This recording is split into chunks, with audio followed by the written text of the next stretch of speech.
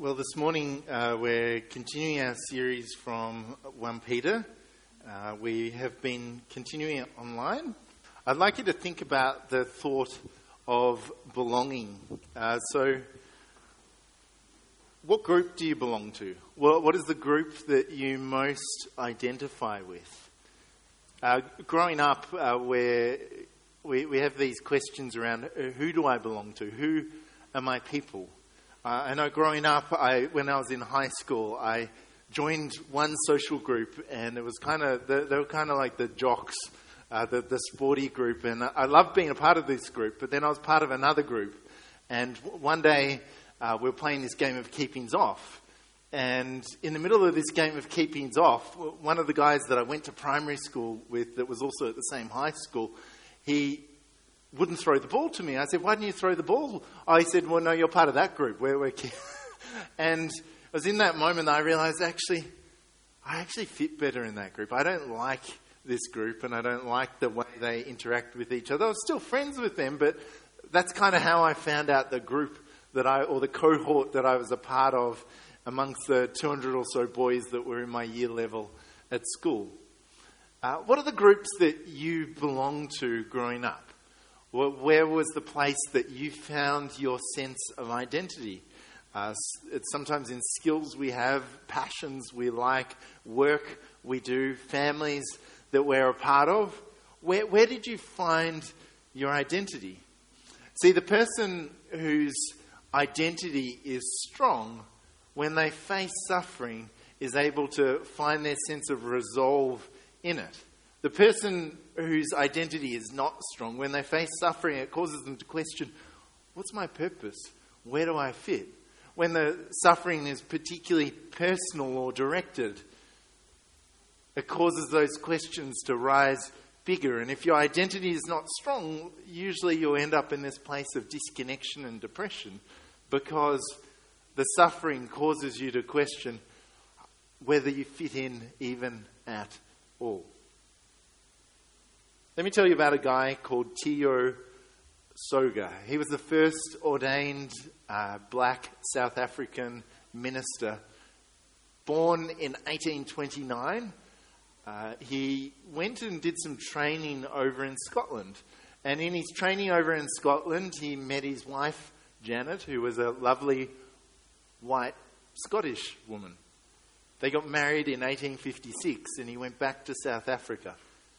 When he went back to South Africa, he didn't fit in any group. He was called the Black Englishman because he was trying to be too English in the eyes of those who were part of his community.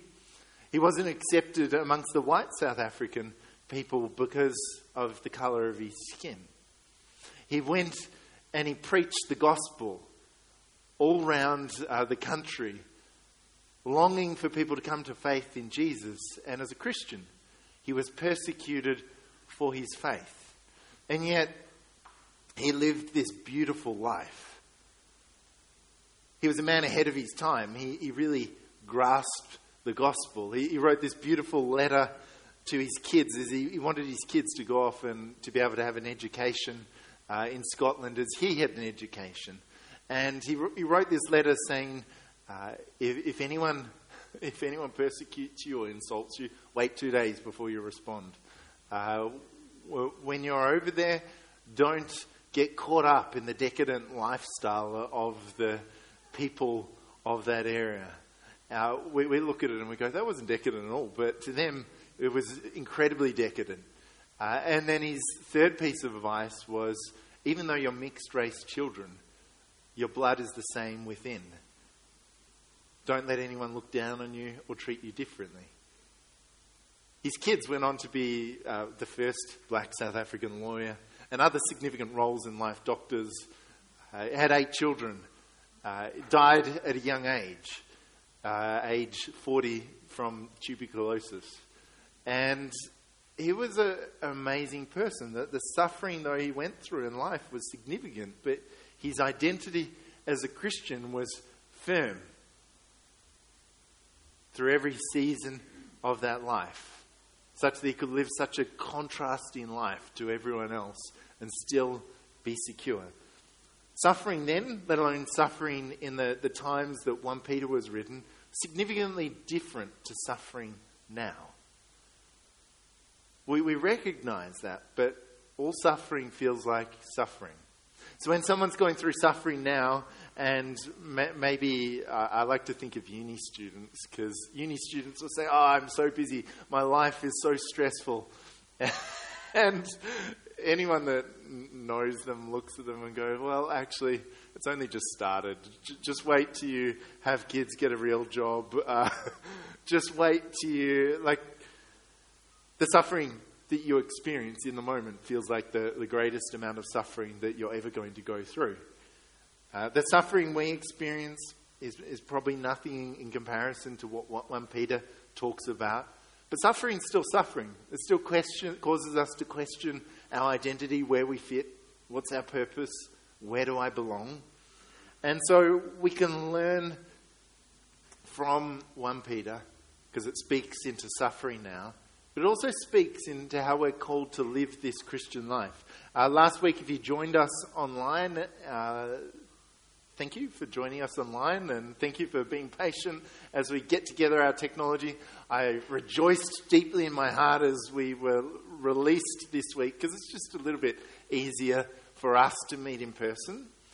Last week when we looked at 1 Peter, we looked at how quite often in our world we want to live in a buy now, pay later. But as Christians, we're called to live in a pay now, receive our reward later. So in the world, we want to receive the reward now and bear the cost later. As Christians, we're called to bear the cost now in order to reap our reward in heaven. So that's the way that we're called to live in this world. But we experience suffering.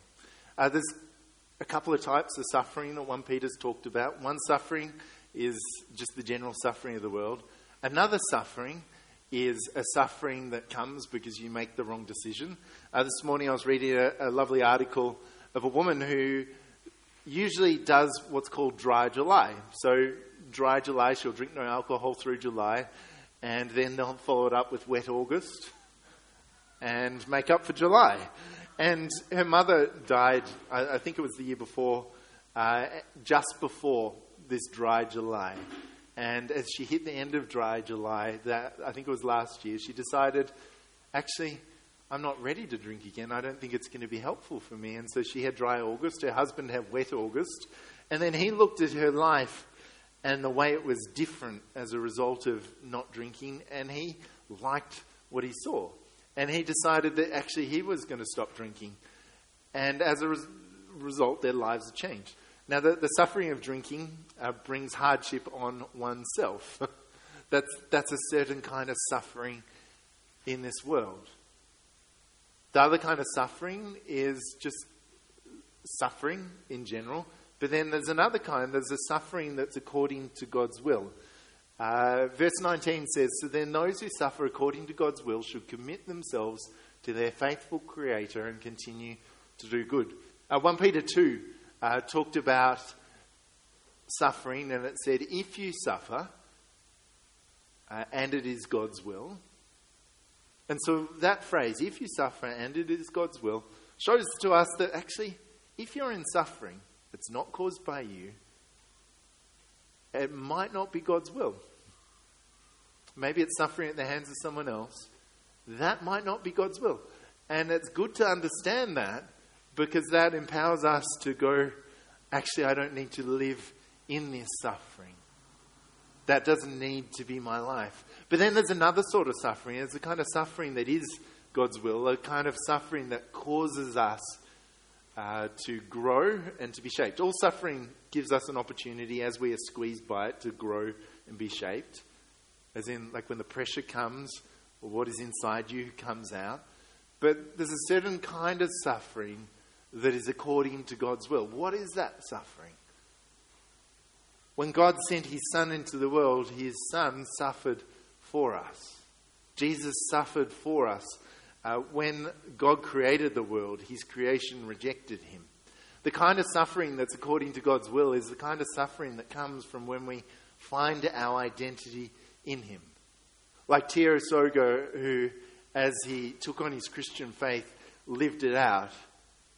That's the kind of suffering that's according to God's will. That he suffered because of the skin colour that he was born with is not a suffering according to God's will.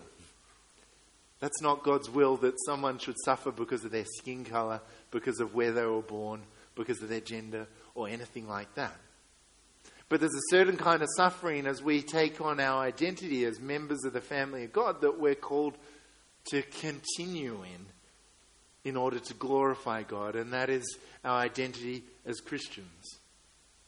When you become a Christian, you take on an identity that is very different to the world. It says of us, you are the light of the world. You are the light of the world. What does light do?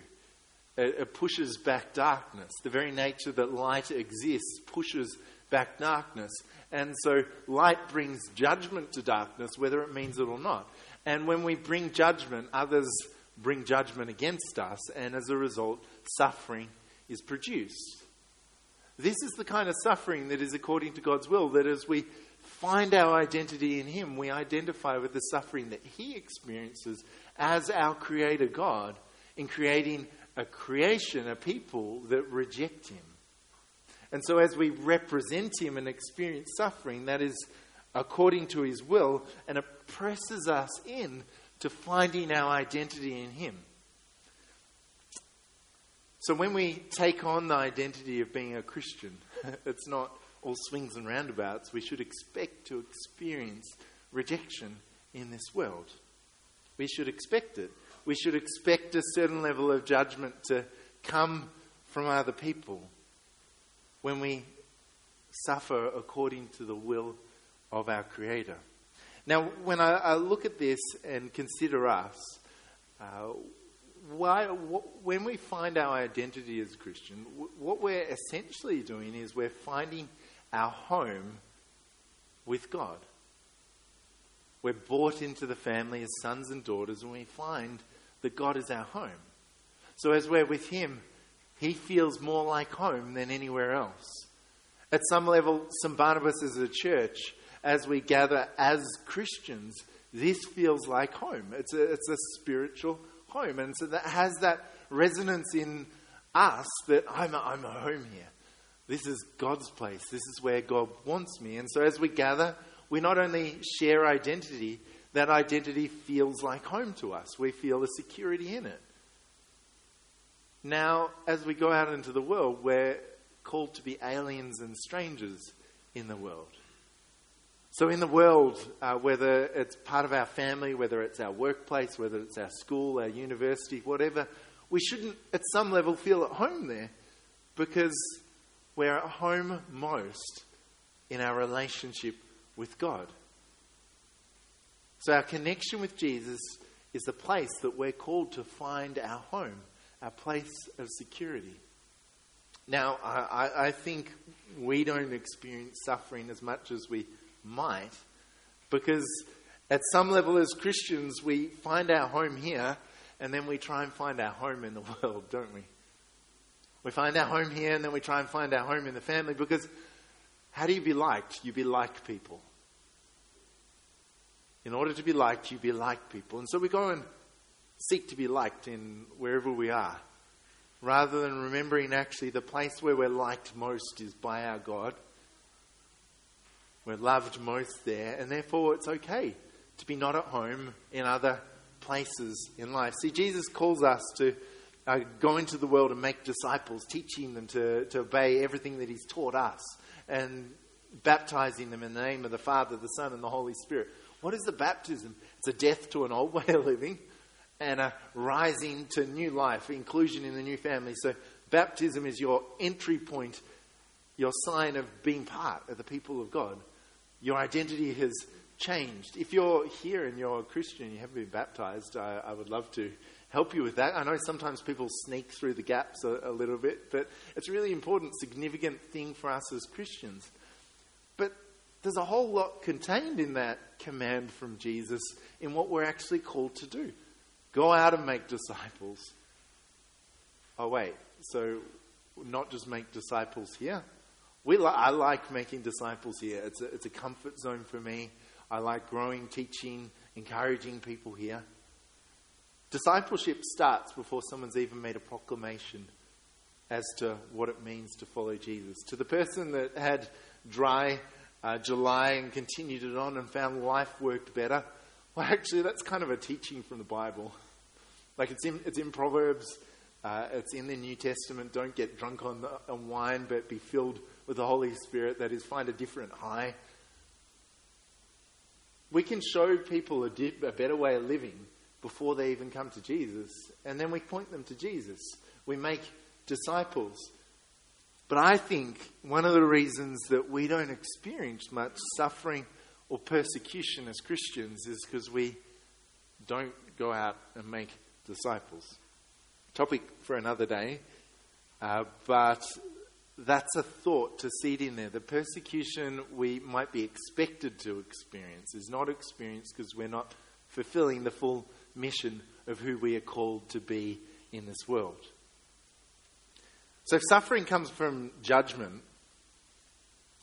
this is what I think we want, and this is what I think 1 Peter flips on the head for us. We want judgment for others now and judgment for me later, right? The person that does the wrong thing and cuts you off in traffic, where's a police officer when you need them, right? Judgment for others right now, but judgment for me later. I'm not perfect, I don't do the right thing. But the way 1 Peter flips it is he says judgment for me now, judgment for others later. So that is, judgment starts, it says in 1 Peter, for the people of God. Judgment will eventually come to all people, but judgment is a reality. And so God, in convicting us of sin, brings a judgment to us. You're living this way, you need to live a different way. And so by His Spirit, He convicts us to live a different way as the people of God. And as we seek to do that, He sanctifies us, He makes us holy, He sets us apart. And so we experience a judgment now. You're not like us. Oh, that's right, because my identity's found into God. And as the world pushes away from us, and as God pulls us towards Him, He makes us holy. And we have this moment to be more and more secure in identity. And that's the journey of being a Christian, a journey of seeing judgment and then responding to it in a way that produces holiness in us. As a Christian, you're judged worthy of suffering for Jesus. That is, representing Him in the world. When we experience suffering as a result of being a Christian, declaring our faith, we're judged worthy of suffering for Jesus. And that's the kind of suffering that we're called to. And when we're judged and experience the suffering now, we're also judged worthy of the reward of eternity with Jesus.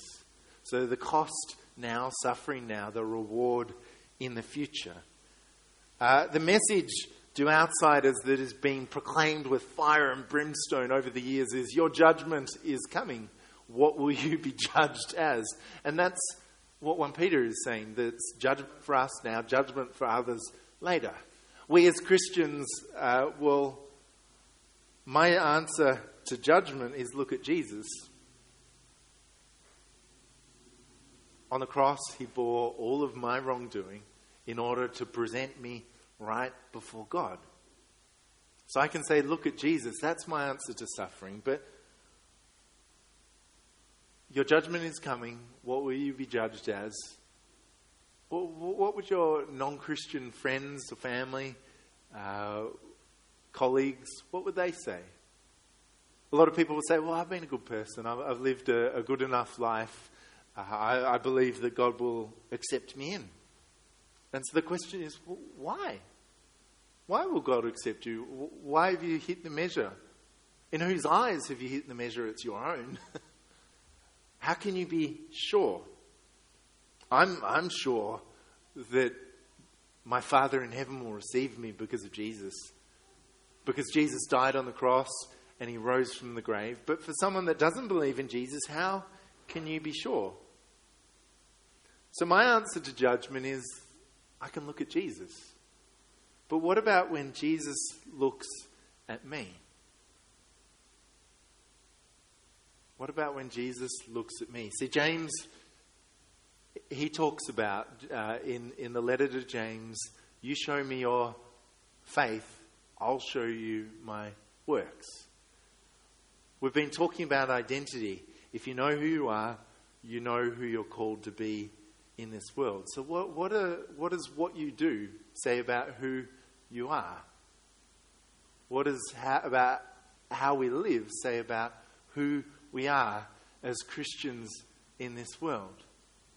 That should challenge each of us. It challenges me deeply because I realize actually I need to live out authentically more of who I am in this world as a Christian, to follow Jesus' mission and to be his light to the world. So what do my works say about who I see myself as? And remember, we're all called to give an account for what we've done in this life. That's a challenging thought. Yes, you're saved by grace through faith, but you're saved for. Not just saved from, saved for. And so with this in mind, I want to challenge your perspective. In the past, the judgment message was preached. Fear hell, follow Jesus. The judgment message was preached in the past. There's actually a more significant message that I think people need to hear. What enables us to go through suffering? We need to actually have a vision beyond the suffering. When prospectors came to Australia, they were looking for gold. They had a vision of wealth. And what did they go through? Significant suffering, significant hardship. They gave up everything, went to places, dug through rocks, slept, dug through the water, died in caves prospecting for gold, because they had a greater vision of gold, of wealth that could be achieved as a result of the suffering efforts that they went through. They went through suffering because they saw a greater glory. Tio Soga went through suffering because he saw a greater thing. When you are thinking about buying a new property, some people are the kind of person that looks for something that's fully tarted up and ready to go. And so you see the gold already. But you also see more than that. You look at the house and you go, I could see myself living in that house. I could see myself really enjoying life. This is where we do this and this is where we do that. When Katie and I sold a unit, we saw a couple. They were just sitting on the couch. They were kind of leaning back. And you could see that they were imagining themselves sitting with our furniture in our room. They didn't get the house in the end, but they bid pretty strongly for it. And so they were willing to go through the suffering of a mortgage, etc., quite a significant mortgage in order to get that property. Some people will buy a house that looks terrible. We did that, and Katie's mum walked through the house and said, whatever you do, don't buy that house. And that was the house that we bought. And I had a vision for what we could do with it, and we did that with it over 4 months of really hard work, suffering, lifting bricks. My muscles doubled in size because, I was a theology student. I was lifting books, not even big books, because a lot of them are computerized these days. And so I went through suffering as a result. Through life, we're able to go through suffering when we have a vision of something greater. The vision that we're called to have as Christians is to see that there is gold that is yet to be dug up in the land that we're in. Balwyn is called the House of the Vine. It's because someone saw this land as useful for vineyards and made wine from it. Eventually the soil was no longer good for making grapes, so you could make wine. And so someone else had a vision for the land, and they did other things with it, even before houses were planted on it. I bet you wish that you had the kind of vision to purchase some of that property back then and hold it for all this time to know the wealth that it's worth now. But even today, someone will come into this area and go, oh, I could buy that property, and I could put 2 houses on it. Or I could put 10 houses on it. And so they've got a vision for something that is greater and are willing to go through suffering in order to get it. The vision that we're called to be captured by is the vision of a whole company of people worshipping in heaven. That is our friends, our family, our colleagues, our butcher, our grocer. Everyone worshipping in heaven. The cost that we bear now is rejection and suffering in order to reap the reward of everyone living in eternity with God together. We need, as St. Barnabas, to be captured by a vision that extends beyond our walls, beyond ourselves, beyond the temporal to eternity. That no one we know would experience judgment because they haven't had the opportunity to hear the good news about Jesus. And so that's the calling for us, to live the cost now in order to reap the reward future, knowing the reward is people, the reward is in relationship, and it's a relationship we already know now and can invite others into. And so the identity declaration I've got for us this morning is I'm called to carry the suffering of Christ that I may display the glory of Christ.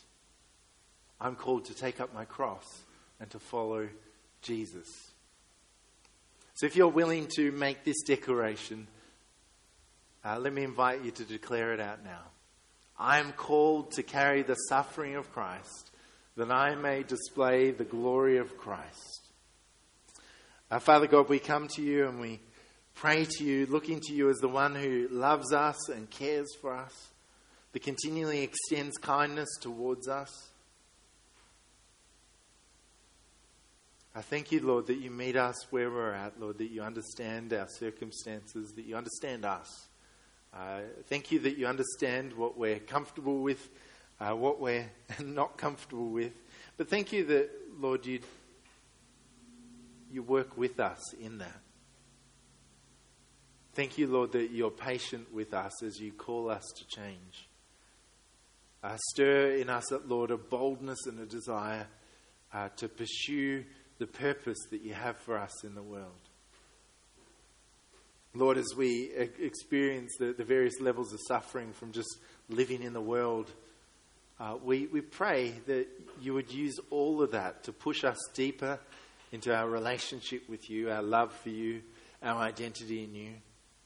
We pray, Lord, that you would strengthen us in hope. Fill our mind, our dreams, fill our sleep, even our waking hours, with a vision of eternity, Lord, of seeing people connected to you. Help us, Lord, to see beyond the now and to look with hope to a future that we can all share with you. Lord, where we're discouraged or downtrodden, renew us. Renew our strength. Help us to find our home anew in you. Lord, you're a good God and you care for us. But you don't only care for us, Lord, you care for the whole world. And Lord, as we think about the suffering we experience, we think about the suffering of the persecuted church, Lord.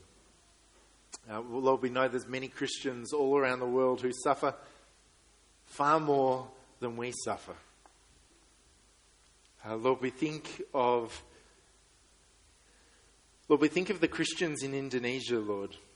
We think of them as they live under a state that does not support them. Lord, an environment, Lord, that sees them as infidels. Lord, an environment where they don't experience the same level of freedom or tolerance or religion. We pray, Lord, that you would bless them with courage to continue to follow you, even when persecution comes. We pray for change in their government, Lord. Change to the religious position. That, Lord, their government would grant greater freedom to Christians to worship and be. We pray for those Christians, Lord, who experience persecution in their workplace, in their livelihood being disrupted just because of their following of you. Continue to give them courage to represent you boldly. Continue to help them to hold firm in faith. Lord, there's so many countries around the world where Christians are persecuted, and yet they proclaim with boldness you and your Son Jesus. Give us, Lord, in the relative freedom we experience, the boldness to make you known, make our hope known, make a different way of living known. And we pray this through Jesus Christ, who taught us to pray. Our Father in heaven, hallowed be your name. Your kingdom come, your will be done on earth as in heaven. Give us today our daily bread. Forgive us our sins as we forgive those who sin against us. Save us from a time of trial and deliver us from evil. For the kingdom, the power and the glory are yours, now and forever. Amen.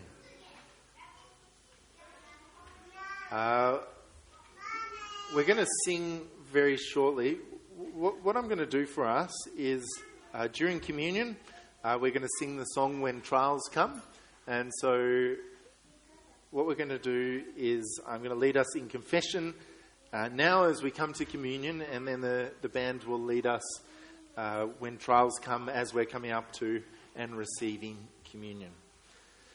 So knowing the goodness of God and our failure to respond with love and obedience, let's confess our sins praying together.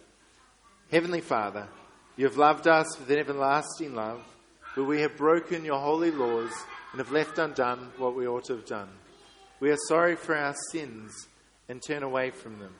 For the sake of your Son who died for us, forgive us, cleanse us and change us. By your Holy Spirit, enable us to live for you through Jesus Christ our Lord. Amen. Our Lord Jesus Christ said, hey kids, we're going to do communion now. Do you want to come in? Come in and sit in the seats. Toy time finished. Great. Thanks, Holly. Hey, Ellie, come and sit on a seat. Our Lord Jesus Christ said, you shall love the Lord your God with all your heart, with all your soul, with all your mind, and with all your strength. This is the great and first commandment, and a second is like it. You shall love your neighbour as yourself. On these two commandments hang all the law and the prophets. So as we receive communion, hey Holly, come on, come in, sit down. As we receive communion, we remember Jesus' suffering on the cross.